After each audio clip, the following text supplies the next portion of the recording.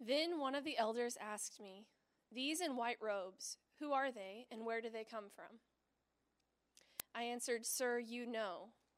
And he said, "These are they who have come out of the great tribulation. They have washed their robes and made them white in the blood of the Lamb.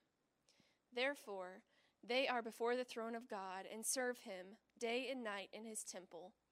And he who sits on the throne will shelter them with his presence. Never again will they hunger, never again will they thirst.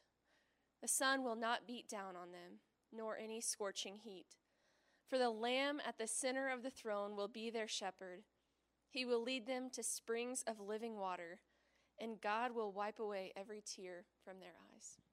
This is the word of the Lord. Thanks be to God.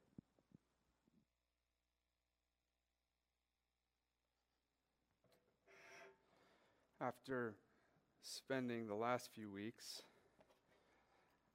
wrestling through God's wrath and destruction and catastrophe, we get a moment of a sense of a reprieve. And even though it's a theme of death, there's this comfort towards the end of this passage. And I'm reminded of my grandpa.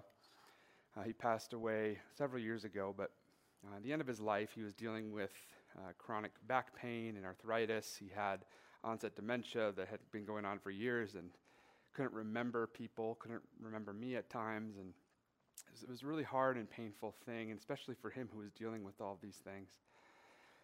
And I remember he passed away, and it was sad, but there was sort of a sense of comfort that he is with Jesus. And I'll never forget at that funeral, which, by the way, my grandpa was a great man. He loved Jesus. He told everybody he knew about Jesus. In fact, there were people giving testimonies at his funeral about how he had shared the gospel with them at one point or another. And I'll never forget my uncle, who's a really interesting guy, kind of have to know him, is giving the eulogy. And he gets up there, and there's the box where my grandpa's ashes were. And he looks at the box, and he says, "My dad is not in this dumb box." It was a really strange thing. He yelled it to everybody. He's an evangelist, so he's gonna preach. And it was odd, but it was also very true. You know, there were certainly ashes in that box, but my grandpa no longer has any back pain, right? He's with Jesus. That pain is gone. His memory is no longer this thing that haunts him. And there's a comfort that in the midst of a life well lived and lost, there was grief, but there was also a joy of knowing that his tears are wiped away. His pain is gone. I think as we look at this, as we look at what's happening in this passage, and we'll get to the passage here in a minute, I want to talk a little bit about some misconceptions I think that we may have about heaven. I remember during the 2016 election, a common phrase that I saw on Facebook was, "If we have to choose between these two candidates, I wish Jesus would just take us now." Phrases like that, or "I wish Jesus would come soon. I wish, that God would make all this go away and Jesus would come quickly." And there's these phrases we often use, which I think we understand sort of the sentiment behind them. But I think part of the problem is we oftentimes see heaven as a sort of escape tool for us to not deal with the reality of what God is doing now in our life. But heaven is not an escape tool. It's not a hall pass for being lazy about the responsibilities that he's given us on earth.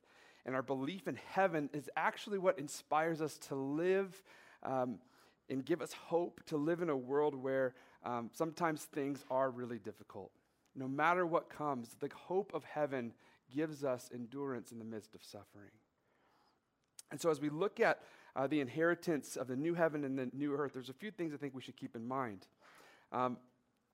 Heaven serves to diminish our dependence on the stuff that this life brings and that we often turn to for comfort. So when we deal with difficult things, one of the things that a proper view of heaven does is it sort of breaks our dependence on the things that bring us comfort in difficult times. Right? We turn to things for comfort, physical things, whether that's money, whether that's stuff, whether that's whatever it might be, things that give us temporary comfort when heaven gives us a view that is eternal. It does not pass away. And thinking about the comforts of heaven is an incredible way to lessen our dependence on earthly comforts. We see this from the Apostle Paul many times. In Philippians 3:20, he says, but our citizenship is in heaven. Oh, excuse me. Fix that. Am I on? Check 1, 2. Sorry about that.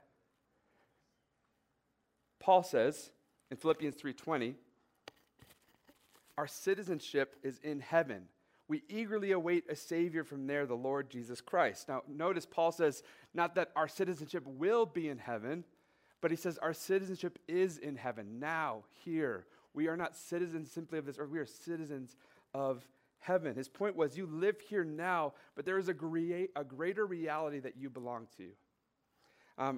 We see it in 1 Peter when he says, set your hope fully on the grace to be given to you when Jesus Christ is revealed. Peter's talking about focusing our gaze in Christ because it is so much greater than all the things that are going to distract us. He's talking about fixing our eyes on Christ, the author and perfecter of our faith. We see this in the book of Hebrews where the authors are tracing the patriarchs. And one of the interesting things that the writer of Hebrews says is that what sustained them on their journey was that they were looking forward to a city of foundations whose architect and builder is God. What the writer was referring to is the new Jerusalem, the new heaven, the new earth. He's referring to heaven. It was the hope of heaven that sustained them on their journey. Now, if you're like me, and I know we've talked about this briefly, but you've probably been paying attention to what's going on in the world. It's scary. There's a lot of scared people right now. And I think that in the midst of any present suffering, whether it be what's going on in war, whether it be what's going on in our daily struggles, the thing that gives us endurance in the midst of it is the hope of heaven. It's the strength of enduring present suffering.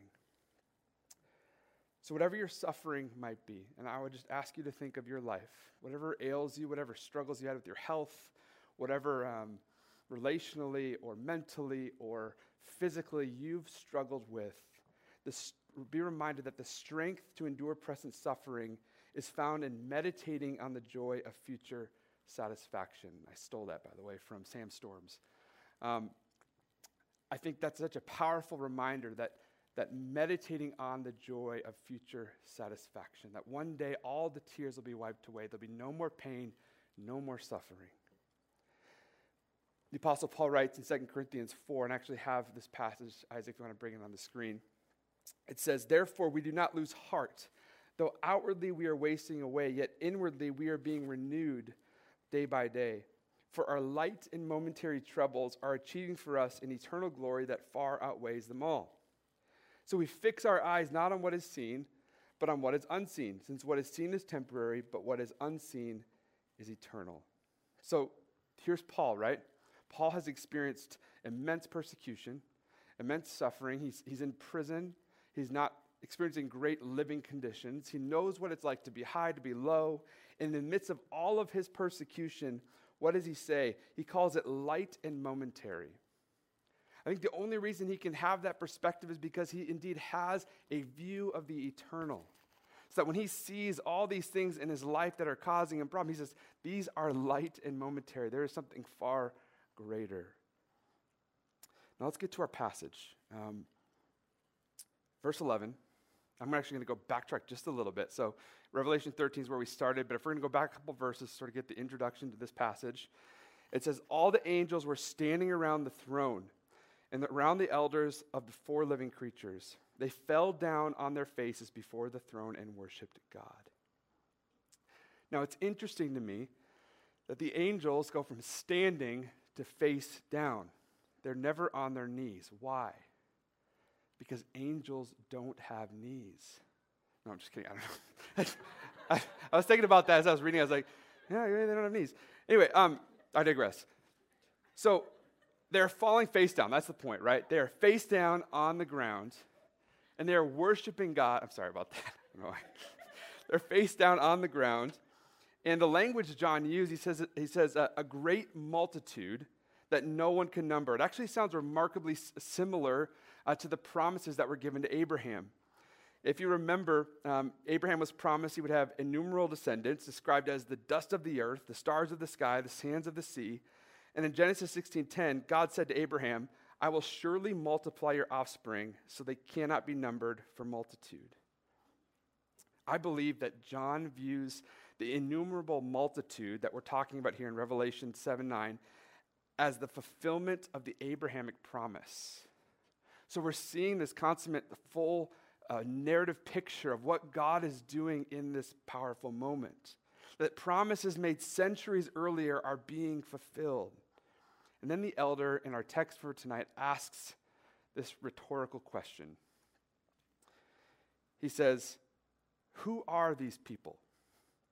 And John is like, sir, you know.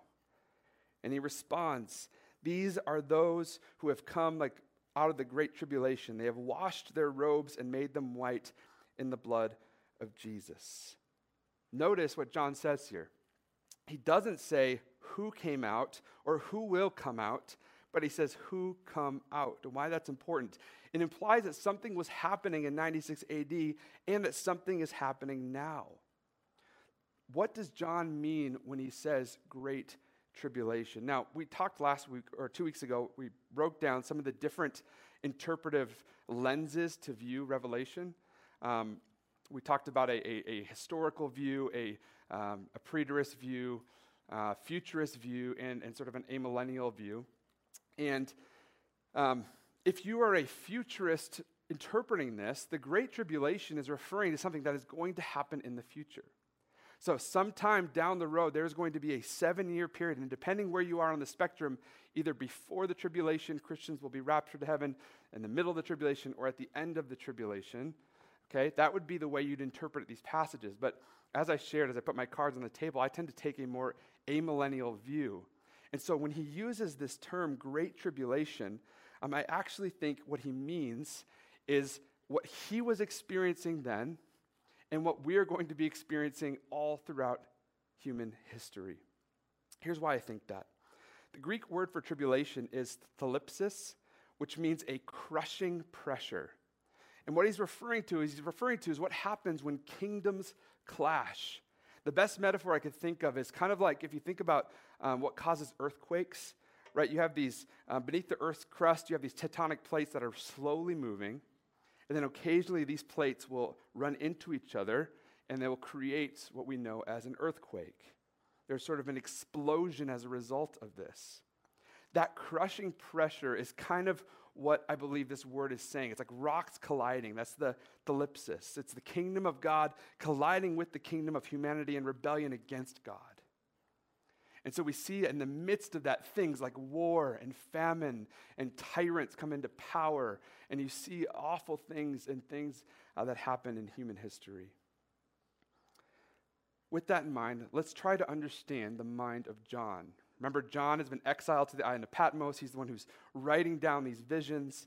And it's likely in his mind, this great tribulation started way back with King Herod. If you remember King Herod, a tyrant, in one sense, he was harsh, he was cruel, he was a brilliant political leader, but he was very harsh. If you remember, when he heard that someone was being called King of the Jews, right, was born in Bethlehem, what does he do?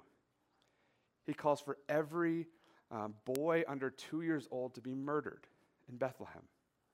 It's a very harsh reaction. It sounds like he's a little insecure. And so you look at this happening, and you kind of get a picture that in John's mind, the Great Tribulation begins with the birth and the life and the ministry and the death and resurrection and ascension of Jesus of Nazareth. This is when this kingdom of heaven is colliding with this kingdom of humanity and rebellion. And it begins as we usher in the kingdom of God through Jesus Christ. The Great Tribulation, in a sense, has been on since Jesus came. It was on in John's day as when Jerusalem falls. That was predicted by Jesus, by the way, right? He's seeing this great tribulation in that sense. It was on when Christians have seen these various trials all throughout human history. In fact, it's on today in many places where there is great conflict of the kingdom of man, and sin comes and crushes against the kingdom of God. As Joseph was speaking earlier, sometimes it's hard for us to relate because we can worship in peace. There's comforts that we have to live in the United States. But if you ask Christians in Rwanda, you ask Christians in Afghanistan, in Tibet, in different places throughout the world, that is not always the case. They're experiencing probably tribulation throughout their entire life. And this is very much the context in which this book of Revelation is being written. So, remember how John starts his greeting. He says, I, John, your brother and fellow particular in the tribulation, that's that word, thlipsis, and kingdom and perseverance, which are in Jesus. Okay, and you're going to kind of see this triplet. This is what John does. He says, tribulation, kingdom, and perseverance. Right, these three things go together. It's a theme that John brings up again and again and again. And so we have these two revelations, these two visions in Revelation 7, and they're sort of held together in a way that helps us keep our balance in the midst of a great tribulation. And then, maybe the most important word we see is in verse 15. It's the word therefore. Because this word therefore means, he says, therefore they are before the throne of God and serve him day and night in his temple, and he who sits on the throne will shelter them with his presence. Why that word's important is because John is describing the grounds by which people can stand before God.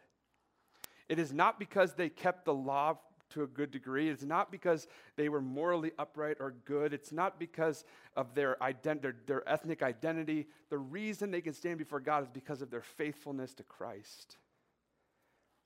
And this, friends, is one of the most important themes that John is giving us, is that it is Christ alone who saves. It is in him alone that we find salvation. Now, we see following this 8 blessings. This is describing heaven. This is describing those who are in the white robes who are going to be with God. 8 blessings they will receive, and I want to look at those quickly. The first of those blessings is that we will stand before the throne of God. Now, whether that means we're able to stand upright for very long is doubtful. My guess is like the 24 elders before us, where faces will be on the ground with adoration and worship and joy and being overwhelmed by the presence of God. The second blessing is that we will have the pleasure of serving him day and night in the temple. Now, our service is worship and praise. The word translated for serve here is not the ordinary Greek word that would be used to say, I'm going to serve someone. What it actually is referring to is a sacred service in the temple of lifting up prayers and praise. And so notice it's endless. It's day and night of praying and worship together. And then we are told that God will shelter us, a third blessing, with his presence. And the word shelter is literally means he will set his tabernacle over us. This is an allusion to Ezekiel 37, verses 26 to 28. It's a passage in the Old Testament that's a prophecy of Israel's protection. And so I'll read it. It says, I will make a covenant of the peace with them. It shall be an everlasting covenant with them. And I will set them in their land and multiply them, and will be my sanctuary in their midst forever. My dwelling shall be with them, and I will be their God, and they will be my people.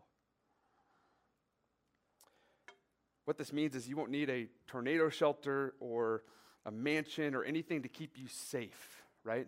Because you will be in the presence of God forever.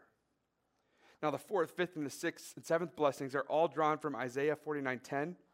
Another text that refers to the Israel's restoration. It says, they shall not hunger or thirst, neither scorching wind nor sun shall strike them. For he who has pity on them will lead them by springs of water and guide them. What does John mean with all of this? I believe that the prophet, it's sort of a prophetic way to summarize every form of physical harm and deprivation and suffering that anyone might endure in this life.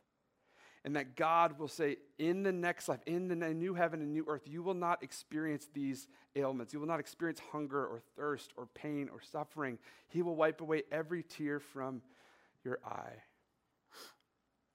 Now, as a parent trying to figure out how to parent, one of my favorite parts of Thursday service is I get to drive home with my oldest son. Loves going over to Mr. Gami's class. He always learns things. He always asks me questions. And recently he asked me, Dad, what is heaven and hell? So I was like, all right, here we go. I'm trying to explain this to my, at the time, 5-year-old. And I said, well, Pierce, and I'm thinking, hell, like, I don't want to give him nightmares, but, like, I don't want to sugarcoat it either. So I just said, hell is like being in timeout forever, right? It's like normally when I put you in timeout, I would give you like 2 minutes, then you can come out. No. This time you have to go to your room, and the timer's going to be infinity. And he's like, what's infinity? And I was, it's the biggest number you can think of. And in heaven, I said, in heaven, we're going to worship God forever. He's like, what does worship, what does that mean? And I'm like, well, how do I explain this to a 5-year-old? So I was like, all right, it's going to be the place where all of your friends and cousins and aunts and uncles and everyone who loves Jesus is going to be, and there's going to be all the toys in the world, and it's forever. And he goes, I want that now. And I thought, interesting. When we think about heaven, do we say we want to go there now? Paul says in Philippians, I want to be in heaven. I'm in this body. I'm stuck in this body. I want to be in heaven. But he says, I am here now. I've been called here, and I'm going to stay here in this body that's deteriorating away. I think the problem is that too many of us are running from a world that God is running towards. And I think so often we see heaven as this sort of faraway thing that one day we'll finally get to be there and we'll be free from this world. But the reality is God has called us to something now. He's put us here for a reason. Heaven is not an escape tool to get out of here. Heaven is the reason. The hope of heaven is the reason that we stay and follow Jesus. It's the reason we forgive. It's the reason we sacrifice our comfort for others. It's the reason we don't hoard our money and possessions, but we're generous. Heaven is the hope of being in a world that often feels like being in hell. And I know there are many people right now who maybe feel like this world is hell. I can just imagine what many of the people going in war-torn countries, specifically in the Ukraine right now, what they're experiencing, the fear, the anxiety, the violence. And I don't know in your life what you're going through in this season, but perhaps you've been through a season, or you know someone who's going through a season, or maybe even right now you're going through a season that feels like hell. The encouragement is that in the midst of our suffering and struggle, we have a hope of heaven. And that hope of heaven is what gives us the strength to endure, that we know that the presence of Christ is with us here. And that the closer we get to death, actually the closer we get to God. And the closer we are to suffering, the irony is that sometimes in the midst of that, it's when we hear God's voice the clearest.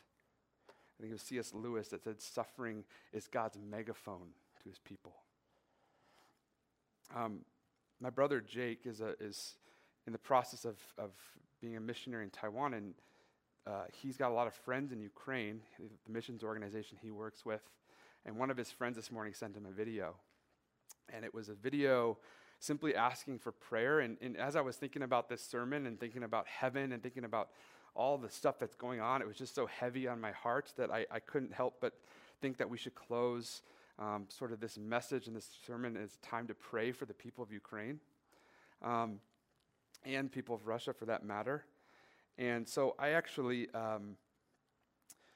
I didn't know how to pray, like how do you pray in this situation? And he actually lays out from his perspective how we can pray for them. And so I have a quick, short video. You'll want to unmute that one because I think I muted it earlier. But we're going to show you a quick video. This is a friend from the Ukraine, and we can hear his story and a little bit about how to pray. Hello guys, my name is Valera and I am from Ukraine. So our country woke up today from bomb explosions. There were explosions of military bases all over our country. And Russia and Belarus invaded in Ukraine. And they are nearly really close to Kyiv. So, and I want to ask you to pray for our country. And please, if you know someone, support them with the prayer, with the word of encouragement. And I have 3 prayer requests for you guys. So first, please pray for our president.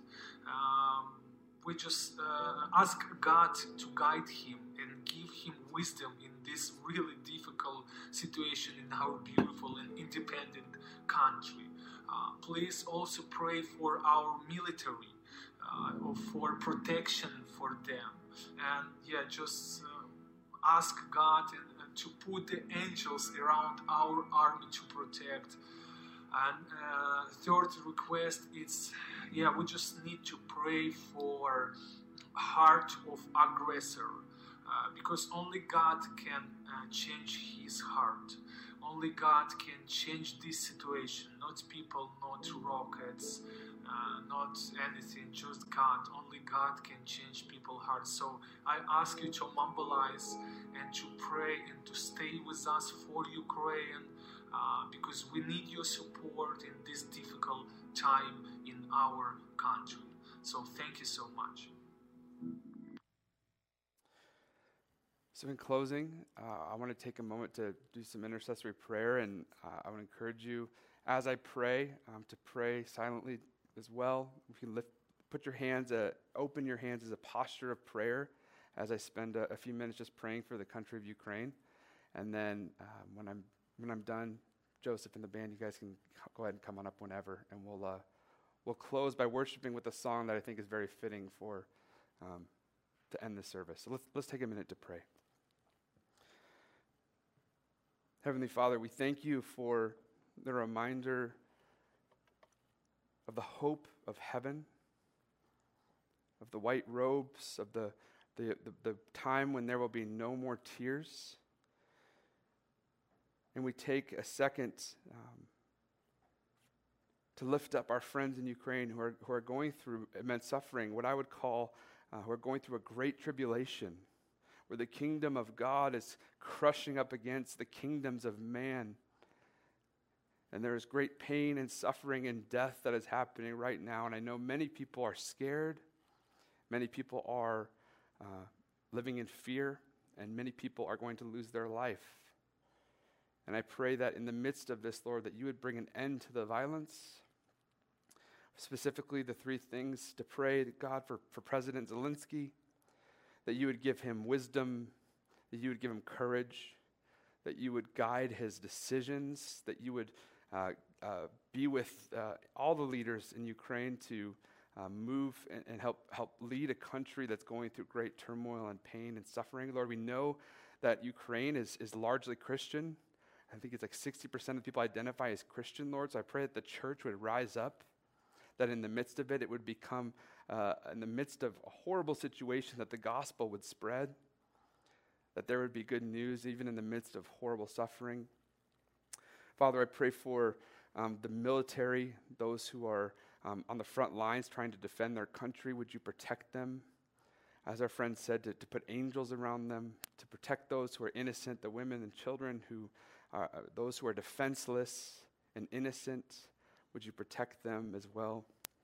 And Father, we pray for the heart of the aggressor. It's a hard prayer to pray. But we know that not people, not rockets, only God can change hearts. As your word says in Proverbs, the king's heart is a stream of water in the hand of the Lord. He turns it wherever he will.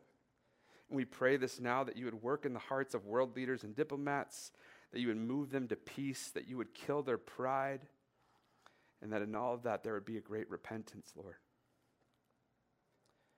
God, I pray that you would move hearts to peace. In the midst of all this, God, I pray for our country. I pray for our president. Would you guide his decisions? Would you guide the people around him who are in our military and all the different ways in which we're going to likely respond to all that's going on? I just pray for everyone who's not sure how to help, but we feel the need to want to step in because we see something that is unjust. And Lord, so maybe that's our prayer, Lord. We pray for justice. God, we thank you that you've given us the gift of heaven. May that be on our mind every day. As we go through life, as we make decisions, as we put one foot in front of the other, may we do so with the hope of heaven. That we see that you've been given us these bodies, you've given us this life, we've been put here for a purpose. And may that guide us, and the view of eternity and heaven guide us as we go into the unknown. Lord, we pray all these things for your beautiful name. Amen.